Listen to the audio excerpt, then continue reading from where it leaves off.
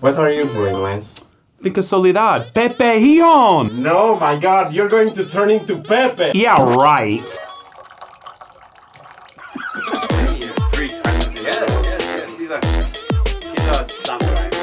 This was my special guest I was talking about.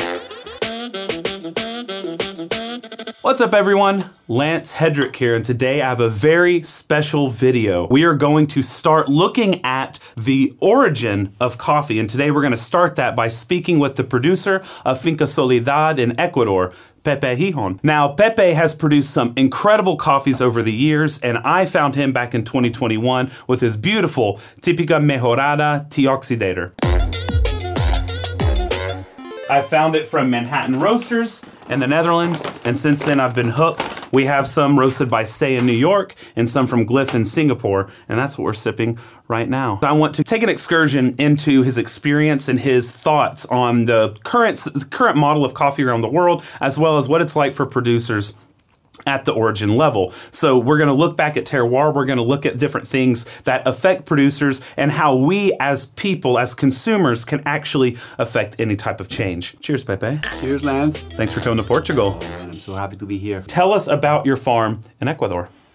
So the farm is located in North Ecuador, in the Imbabura province, 1,500 meters. It's in the Choco Andino area, which is a geopark, one of the first geoparks in South America. It's wild everywhere. We don't have a cell phone signal, so I'm pretty much lost there. Soledad, the name came with the farm, but it went out nice because I was a solo climber before I was a coffee guy. I climbed the highest mountain of every continental peak solo, and that's how it just happened. Bought the farm in 2010. It took almost a decade to get things running, but now I'm very happy because things are happening, and I'm creating a very nice terroir and some very nice coffees to share with people. So you got your farm, 14 years ago or so? Yes. And you said in the last few years it really started to take off? Yeah, it took a long time to really understand the terroir, and especially to get to the end consumer, because coffee producers are sometimes in the bottom of the coffee chain, and we're not really cared for. So it was very, very frustrating at the beginning. I almost turned down into another job. Oh, wow. But I love coffee, and I fell in love with it. Remember, we were talking about coffee. When I was a mountain climber, I had never had a cup of coffee because I thought Nescafe was everything, and I hated it. So now, after planting and seeing how it evolves with the terroir, with the people, with nature, it's just all I talk about, man. Oh, yeah. My wife doesn't like it. So, for people who are new to coffee or are beginner home enthusiasts or just don't know much about how coffee is grown, can you just walk us through the steps from how long it takes to, what planting a seed looks like, how long it takes, etc., processing and all that? Perfect. Coffee is an amazing product from nature. I think it's more than a drug, it's a medicine, but it takes a long time for it to happen. You have to curate it. You have to treat it almost like a child. Since you have the seed and you plant it, you need to wait for almost 1 year for it to be able to go to the field, to the ground, and you plant it again for its life. And then you have to wait about 3-4 years until you have the first few coffee cherries, which is a long time at the end. And then the peak harvest and the really good quality happens at the 7th year. And that's when we take into consideration having healthy soils. Yeah. Because most of the soils in our planet are, depleted because we've treated them very badly with burned, chemicals and stuff. So if you really want to have a healthy soil and add that to the equation, you need 15 years because you need to plant trees, then cut the trees, and then you have the biomass to have healthy coffee. So it's a lifetime experience, man. When you have the coffee cherries, which are fruits, by the way, people don't understand that coffee is a fruit. You have to go through an immersive process where you try to understand what's the best way to make that coffee shine. Because as I say, coffee comes out from the tree as a 90 plus coffee. What I mean by 90 plus coffee, it's a very, very nice, defined, elegant piece of fruit. It's up to us humans to try to express the language of the terroir and make it shine, So you can either go the natural process, honey process, wash process, but at the end, what you really want to is that embryo, in my opinion, coffee is alive, and when you go through the stages of processing and drying, you have to give that coffee good energies, passion. You have to transmit that to it, so it will go down to the stage of being very wet to 11% humidity in a happy way. So it may sound funny, but to me that has a lot of sense. In my years traveling, I've visited many farms, and I've realized that coffee has a sense that it listens to your dreams. Like if you want to create this kind of of profiling coffee, and you do a really good job, the coffee will somehow listen to your dream and make it happen. It could sound weird, Lance, but I'm a weird guy. So I believe, I was a psychologist, I studied psychology, and as much as I don't understand humans, I think I'm starting to understand coffee. Wow, that's awesome. I love it.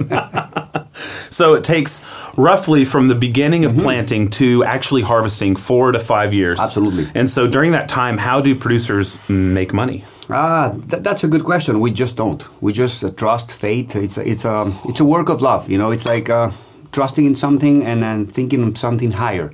I think coffee producers, and I think I'm talking for most of them, are not here for the money. If you wanted money, you would go into stock, you would go into, real estate, whatever. Sure. But the coffee people are there because they have a passion for nature. They have a passion to recreate something beautiful, to be able to share that experience with other responsible consumers and make the world a better place. That's like the dream that we have all together. If it was about money, guys, there wouldn't be any coffee.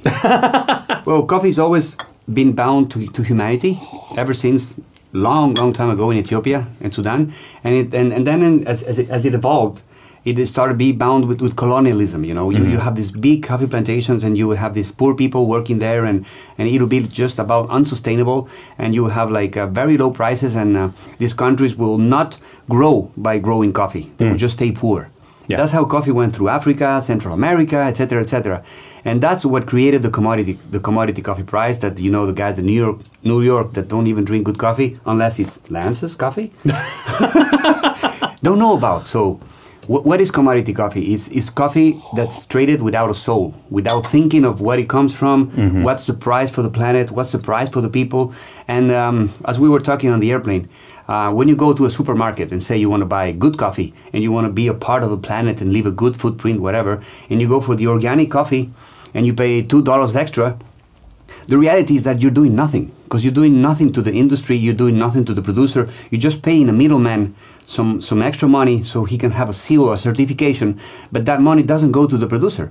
And I'm talking from the producer standpoint, because I am a producer, and at our co-op in Intag in Ecuador, we have to pay the certification for like $12,000, $15,000 a year to be able to have the organic seal or something like that. And that's bollocks, man. That's outrageous.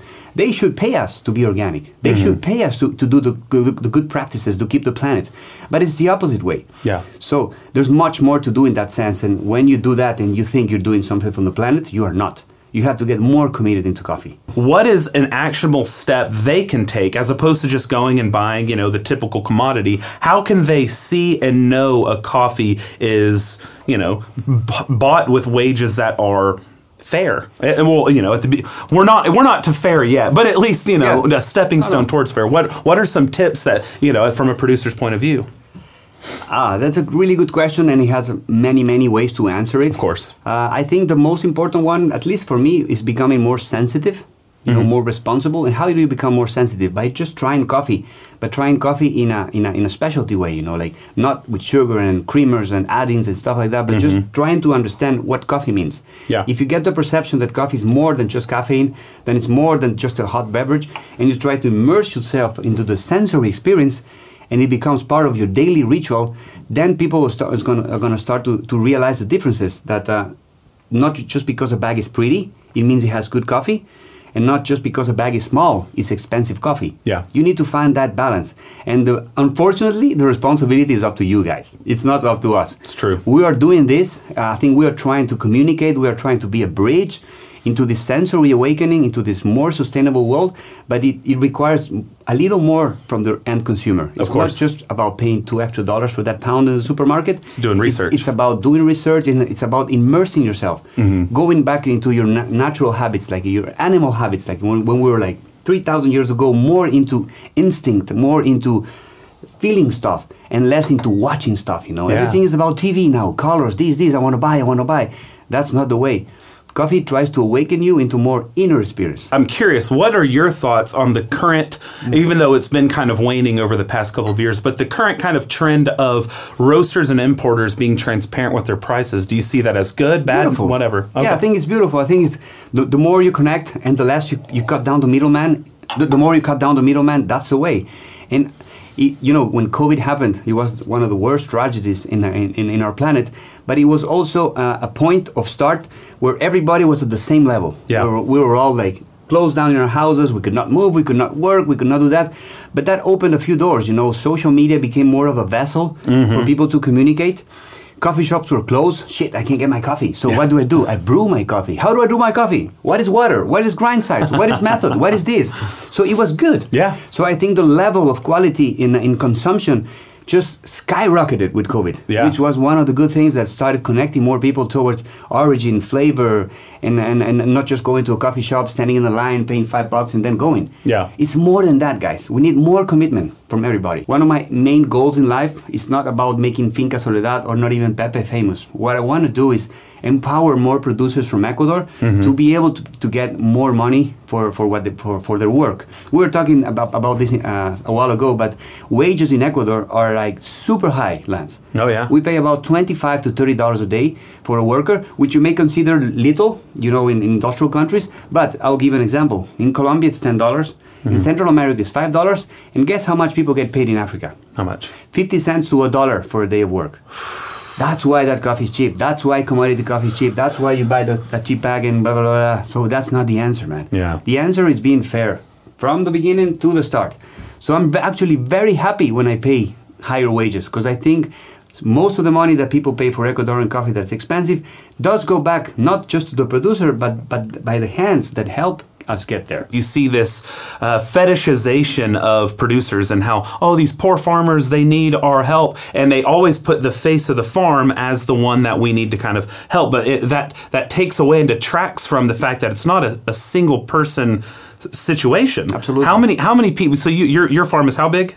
The farm is 120 hectares, but it's mostly forest. Okay. The coffee plantation is only 5. So for 5 hectares, which is relatively small, how many workers does it take for a harvest? For a harvest, it's about 15, 20 workers, which is a lot if you start making up and adding up the money. Yeah. And at the beginning, when I was a coffee farmer, that was a pain in the ass to me, man, because I had at the end of the week come up with like $3,000-$4,000 cash to pay the workers. Yeah. But then I'll bring the coffee to the middleman, the importer, the exporter, whatever, and he'd pay me like 6-7 months later, and I would get paid, say, $5 a pound, and making the coffee would cost me like $8-9 a pound. So I was always losing money. So that's very bad for the producer. That's very bad for me towards the worker. I'm always pushing them to do more, to harvest more. But now that I'm getting paid a fair price, to me it's a joy to bring the people in, man. It's a joy to pay my workers, my girls, the people that come and help out at the farm. Yeah. And if they harvest 50 kilos in one day, or if they harvest 30, I don't care, man. Yeah. I'm just happy because I know I'm going to turn those coffee beans into something beautiful, and I'm going to get paid for it. Put this all in perspective. Right now in the commodity market, coffee's just over $1 a pound. It's like $1.40, $1.50, $1.60. Race, brother. It's somewhere around there. And what he is saying is for a lot of his coffees, based off the wages he's paying and everything else, it takes $7, $8 a pound just to get it ready. Just cost. And he was getting paid only $5 a pound. That's still at $5 a pound. That is still 5 times commodity price. So when you're buying commodity coffee, he absolutely wouldn't be able to run his farm. So this is, in a previous video I discussed paying more for coffee, making sure we're seeking out coffees where maybe we know how much money's going back to the farm. Now, it's not a perfect thing, obviously. Well, even if we know how much money's going to a farm, we don't know how much is going to the pickers, to the sorters, to the people processing. But that's a next step. Absolutely. Some people think that when you're buying expensive coffee, you're a snob. But that's not right, man.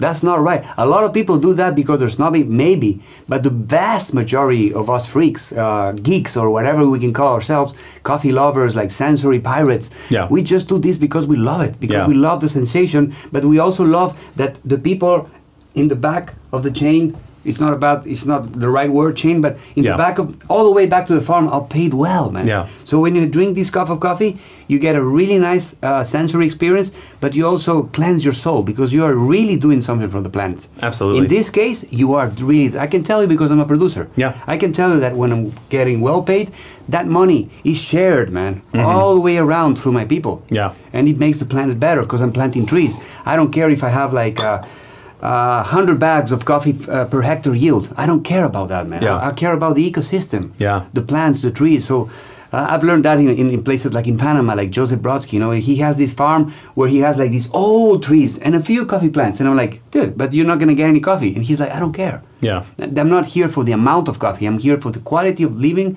the sustainability, and that's where we should aim as a community. Yeah. So it's beautiful. It's empowering the producer. We just were a big coffee fair, and there were a lot of producers from all around the world. We have people from Peru, from Salvador, from Colombia, from Panama, and we were all leveled on the same ground. Yeah. That's what I like about the coffee events.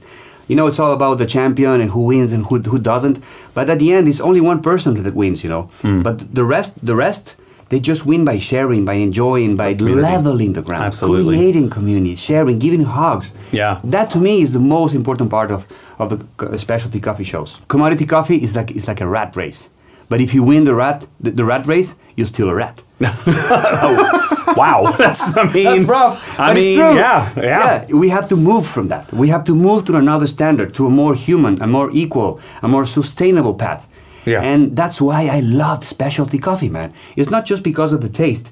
It is because of the taste. But it's not just because of it. It's because we are trying to create, even we may sound romantic, but we are trying to create a better society. Yeah. A society of more inclusion. What's beautiful about coffee, when I think about my farm and the people, to plant coffee, you need an ecosystem, Lance. It's just not about ravaging trees and destroying stuff. That's not specialty coffee, that's commodity coffee. Sure. So you need an ecosystem. So you see the birds coming back, you see the butterflies, the insects, the snakes. Yeah. So you are good to the planet. You create trees, you create ecosystem, you stop erosion, etc., etc. Second step, you pay high wages, You pay people lots of money to come to your farm and harvest your coffee. And the beauty of it among that is that it's mainly women. Women in the rural societies are laid, they stay in the house, they cook, they don't have any power, they don't have any money. And in coffee it's the opposite. We need more women working because they are more vibrant, they are more subtle when they harvest the coffee. It's not like us men that want to break things. So you provide money to a part of the society that's in not so well, In rural societies, women are not well treated. Yeah. So that's the second thing. And the third thing is that coffee, dude, you can't go to work without coffee. So it's good for the society. Yeah. So if you think about coffee, it's an all-around beautiful thing. Just we need to pay more attention to the subtleties and the differences and the nuances. As you say, you can pay $20 for a 1 kilo bag of shit, or you can pay $20 for a really small bag of love. Before I went to the world of coffee, I did a little travel with my family, with my mother, Brazilian, and my sister Tatiana, who lives in the Galapagos. So we landed in Holland. So we went to Amsterdam. And you walk down the street and you see cafe. And what do you see, man? People drinking beer, smoking pot, but there's no coffee. There's no good coffee. But they use the word coffee, Then I went to Morocco. And in Morocco, you see cafe everywhere. But they drink really shit coffee. Then I went to Israel, Jordan, and you see the use of the word coffee. I think they use word coffee more than the word sex or sugar or water. Yeah. It's prostituted in a way. Yeah. We have to give that sense back. The sense of coffee being a medicine, something of a ritual, the habitual that you do every day. So I think we have a responsibility and also an opportunity. Yeah. People that talk about coffee and complain, that's not good, man. Oh, I need more coffee because my company is growing. That's not the issue. It's not about more. It's about quality and sustainability. Yeah. That's where we need to aim as an industry.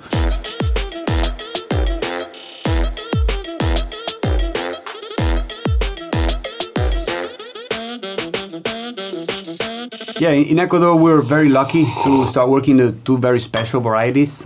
Everything comes from Africa, of course, but this one we're brought to Ecuador 20 years ago, and they've started to adapt and really show some amazing results. Típica Mejorado, the coffee we're just trying right now. So it's mejorado, mean? It's Mejorado. Actually, the name was given not very scientifically because the coffee is not a Típica either. Okay. Like, the bourbon Típica division. It's not. It's an Ethiopian hail room. People talk about this hybridation about bourbon and Típica made the Sidra bourbon. That's crap, man. Okay. Just changing names and playing with ignorance. I think the reality is that all coffee comes from Ethiopia, and those came from Ethiopia. Típica is an Ethiopian hail room, which is a wild forest coffee, and Sidra is known for being an Ethiopian landrace. Landrace, I checked on the books, and it's when a coffee comes from Ethiopia, goes to a farm, and from the farm it's been manipulated by man and then goes somewhere else. So landrace is less, let's say, pure origin. Okay, It has evolved a little bit. So he came to Ecuador 20 years ago through a company that was trying to create F1s, hybrids and stuff with very good yield, but also very good quality.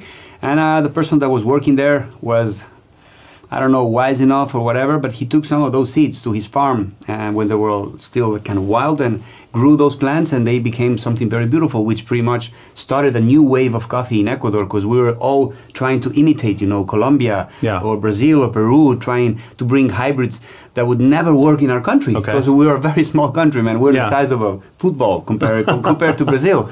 So it would not work to have, Obatas, Novo Mundos, or Caturras or Castillos, which I made the mistake of also planting.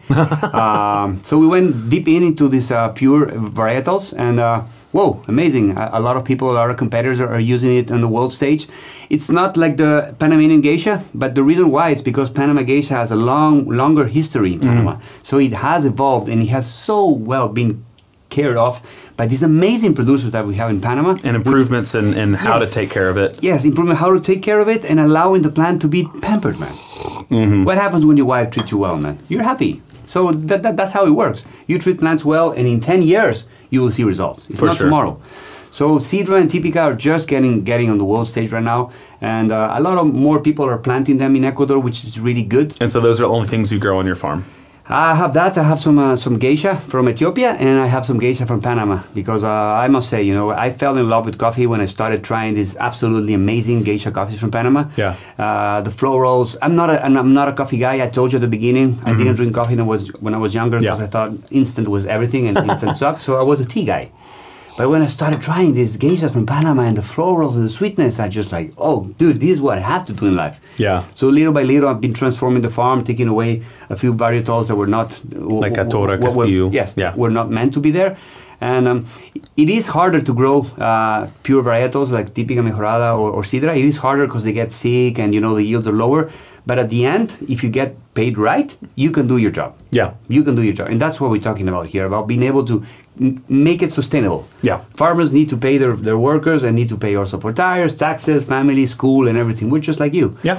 So we need to make a little bit of money, and it's happening. Yeah. And that's thanks to the industry. What is your approach to processing when it comes to flavor in the cup, the labor-intensive aspect of it, the testing of it, and the failures? And then the second part of the question is, what is your view from your connections with other producers, your experience as a producer? What is your opinion of this new trend with not just infused coffees, but heavily, heavily processed coffees?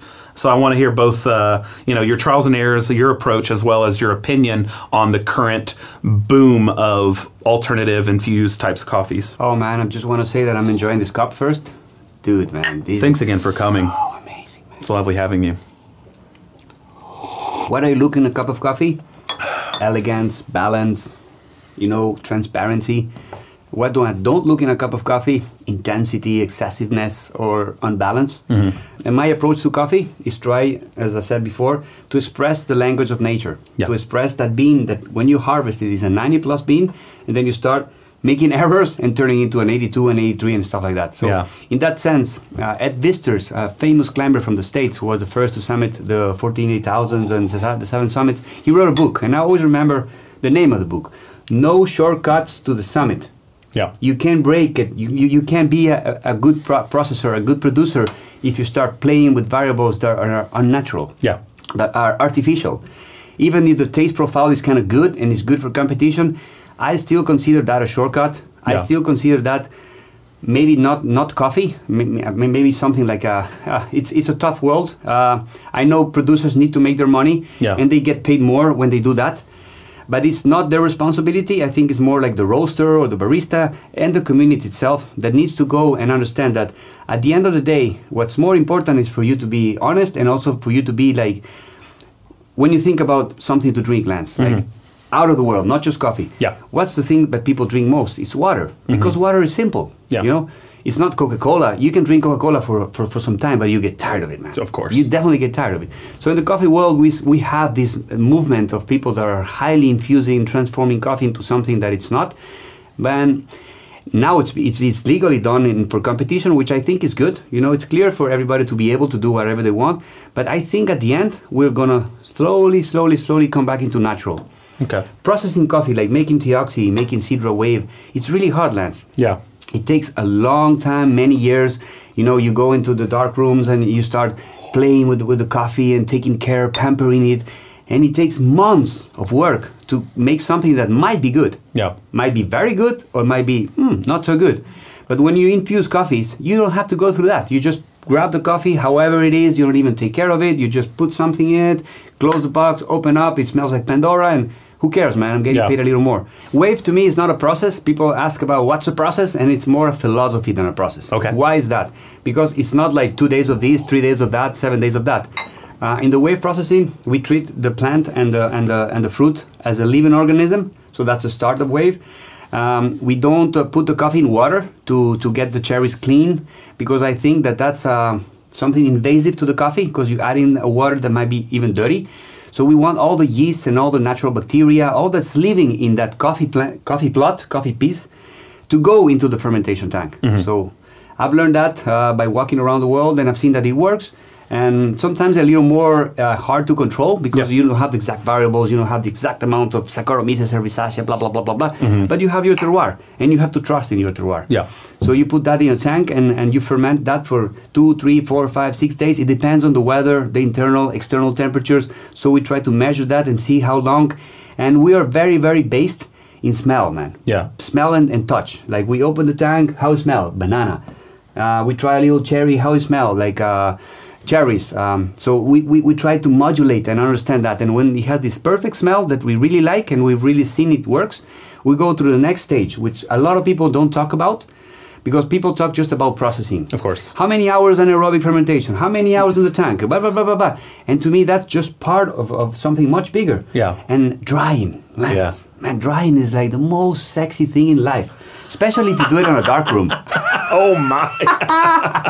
No, for real, dude. In a dark room, you control the variables. Yeah. The sun is beautiful. The sun brings life to us, but it also drains. Mm-hmm. You sweat when you're in the sun. You dry, you know, like if you're in the desert, whatever. So it happens the same with the cherries, washed or natural. When you put them in the sun, you start dehydrating them, yes. You start drying stuff, but you also apply in a lot of UV rays that burn and in a way and take all those funky, crazy, beautiful volatiles in coffee. So I'm starting to understand a little more about that. And in the dark room, you can recreate a system where you not only apply temperature and dehumidifying ambient, but you also make it in a way that it's very stable. Yeah. It's not that it's hot at night, it's cold in the morning, hot at night. So that creates stress in the embryo. You just do it very slowly. Kill it softly. Softly, softly, softly. So the embryo understands, because it's alive, that it has to go into a dormant state. Yeah. It's not... Do you have to reproduce? No. Do you have to die? No. Do you have to... No. It's just like a dormant state. So it's like almost going into like... So it's drying it softly. Drying it softly. Drying it softly. Dehydrating it softly. And keeping all the beauty of it inside. Deoxidator is a different process. There we pick the cherries. Of course, we don't touch the terroir. But instead of fermenting, which is without without oxygen, we... put oxygen there, so we oxidize the coffee. Yeah. We leave it in an open tank for 2 nights, and it starts almost rotting is not the word, but it starts transforming faster. Mm-hmm. After that, we depulp dry. Depulper is a machine that takes the skin out, but it keeps the mucilage. Mm-hmm. And then we put it on grain pro bags for 2 days. Then that's fermentation, and the mucilage kind of naturally falls off the seed. And then we do a quick wash, and then we start doing the drying. Nice. That's the idea. So it's a clean coffee, as you see. It's very vibrant. Yeah. It's very terroir-driven.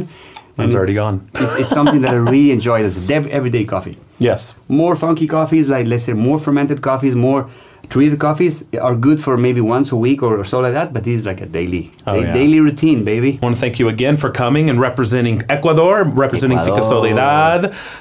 Really, really appreciate it. And I know everybody watching this is going to really appreciate it. So, I mean, you just dropped knowledge bomb after knowledge bomb. If you want to check out the stuff that he's doing, what's your Instagram handle? Oh, it's Finca Soledad Intag in Instinto Coffee, because I've also started roasting. To know your coffee, you have to know everything about the coffee. You have to be able to cup it, you have to be able to roast it. So it's been very interesting to have a lab in situ. Yeah. I get students from the world to come and I can share the experience properly. I have the right tools, I have a beautiful grinder. I'm going to get a beautiful espresso machine, because I think we need to level it up. We have the right tools for the right work and for the right coffee. Follow along because he posts the roasters that get his coffee. You can grab some of that coffee and check out what are some other great farms in Ecuador that you want to shout out? Wow, there are so many. You know, we just getting started. We have Hacienda Santa Gertrudis, which is in Loja, which has Juan Peña from La Papaya, who's very well known. And we have these little farmers that are going to start doing a good job. And it's just a rising tide, man. Yeah. I think everybody's getting this vibe, is getting this energy. And it's so nice, Lance, that you invited me because I feel that I reach a broader audience. Yeah. Not just reaching like the coffee crazy people that we live in that world, but just broader audience. And that's what we want, man. Make the world a better place. Life is beautiful. Life is Let's beautiful. make it beautiful through coffee. Absolutely. Yeah. That is a fantastic way to end it. Well, if you all liked all this, hit the like and subscribe. Go give him a follow because that is an important thing. Watch his crazy antics. We have some fun on Instagram together through the stories. But thank you all for watching. I hope that you brew something tasty today as we have brewed a few cups. I think that's about it. We walk the talk, brother. Well, that's right. That's right. All right. We walk the talk. Well, if there's one last thing you want to say.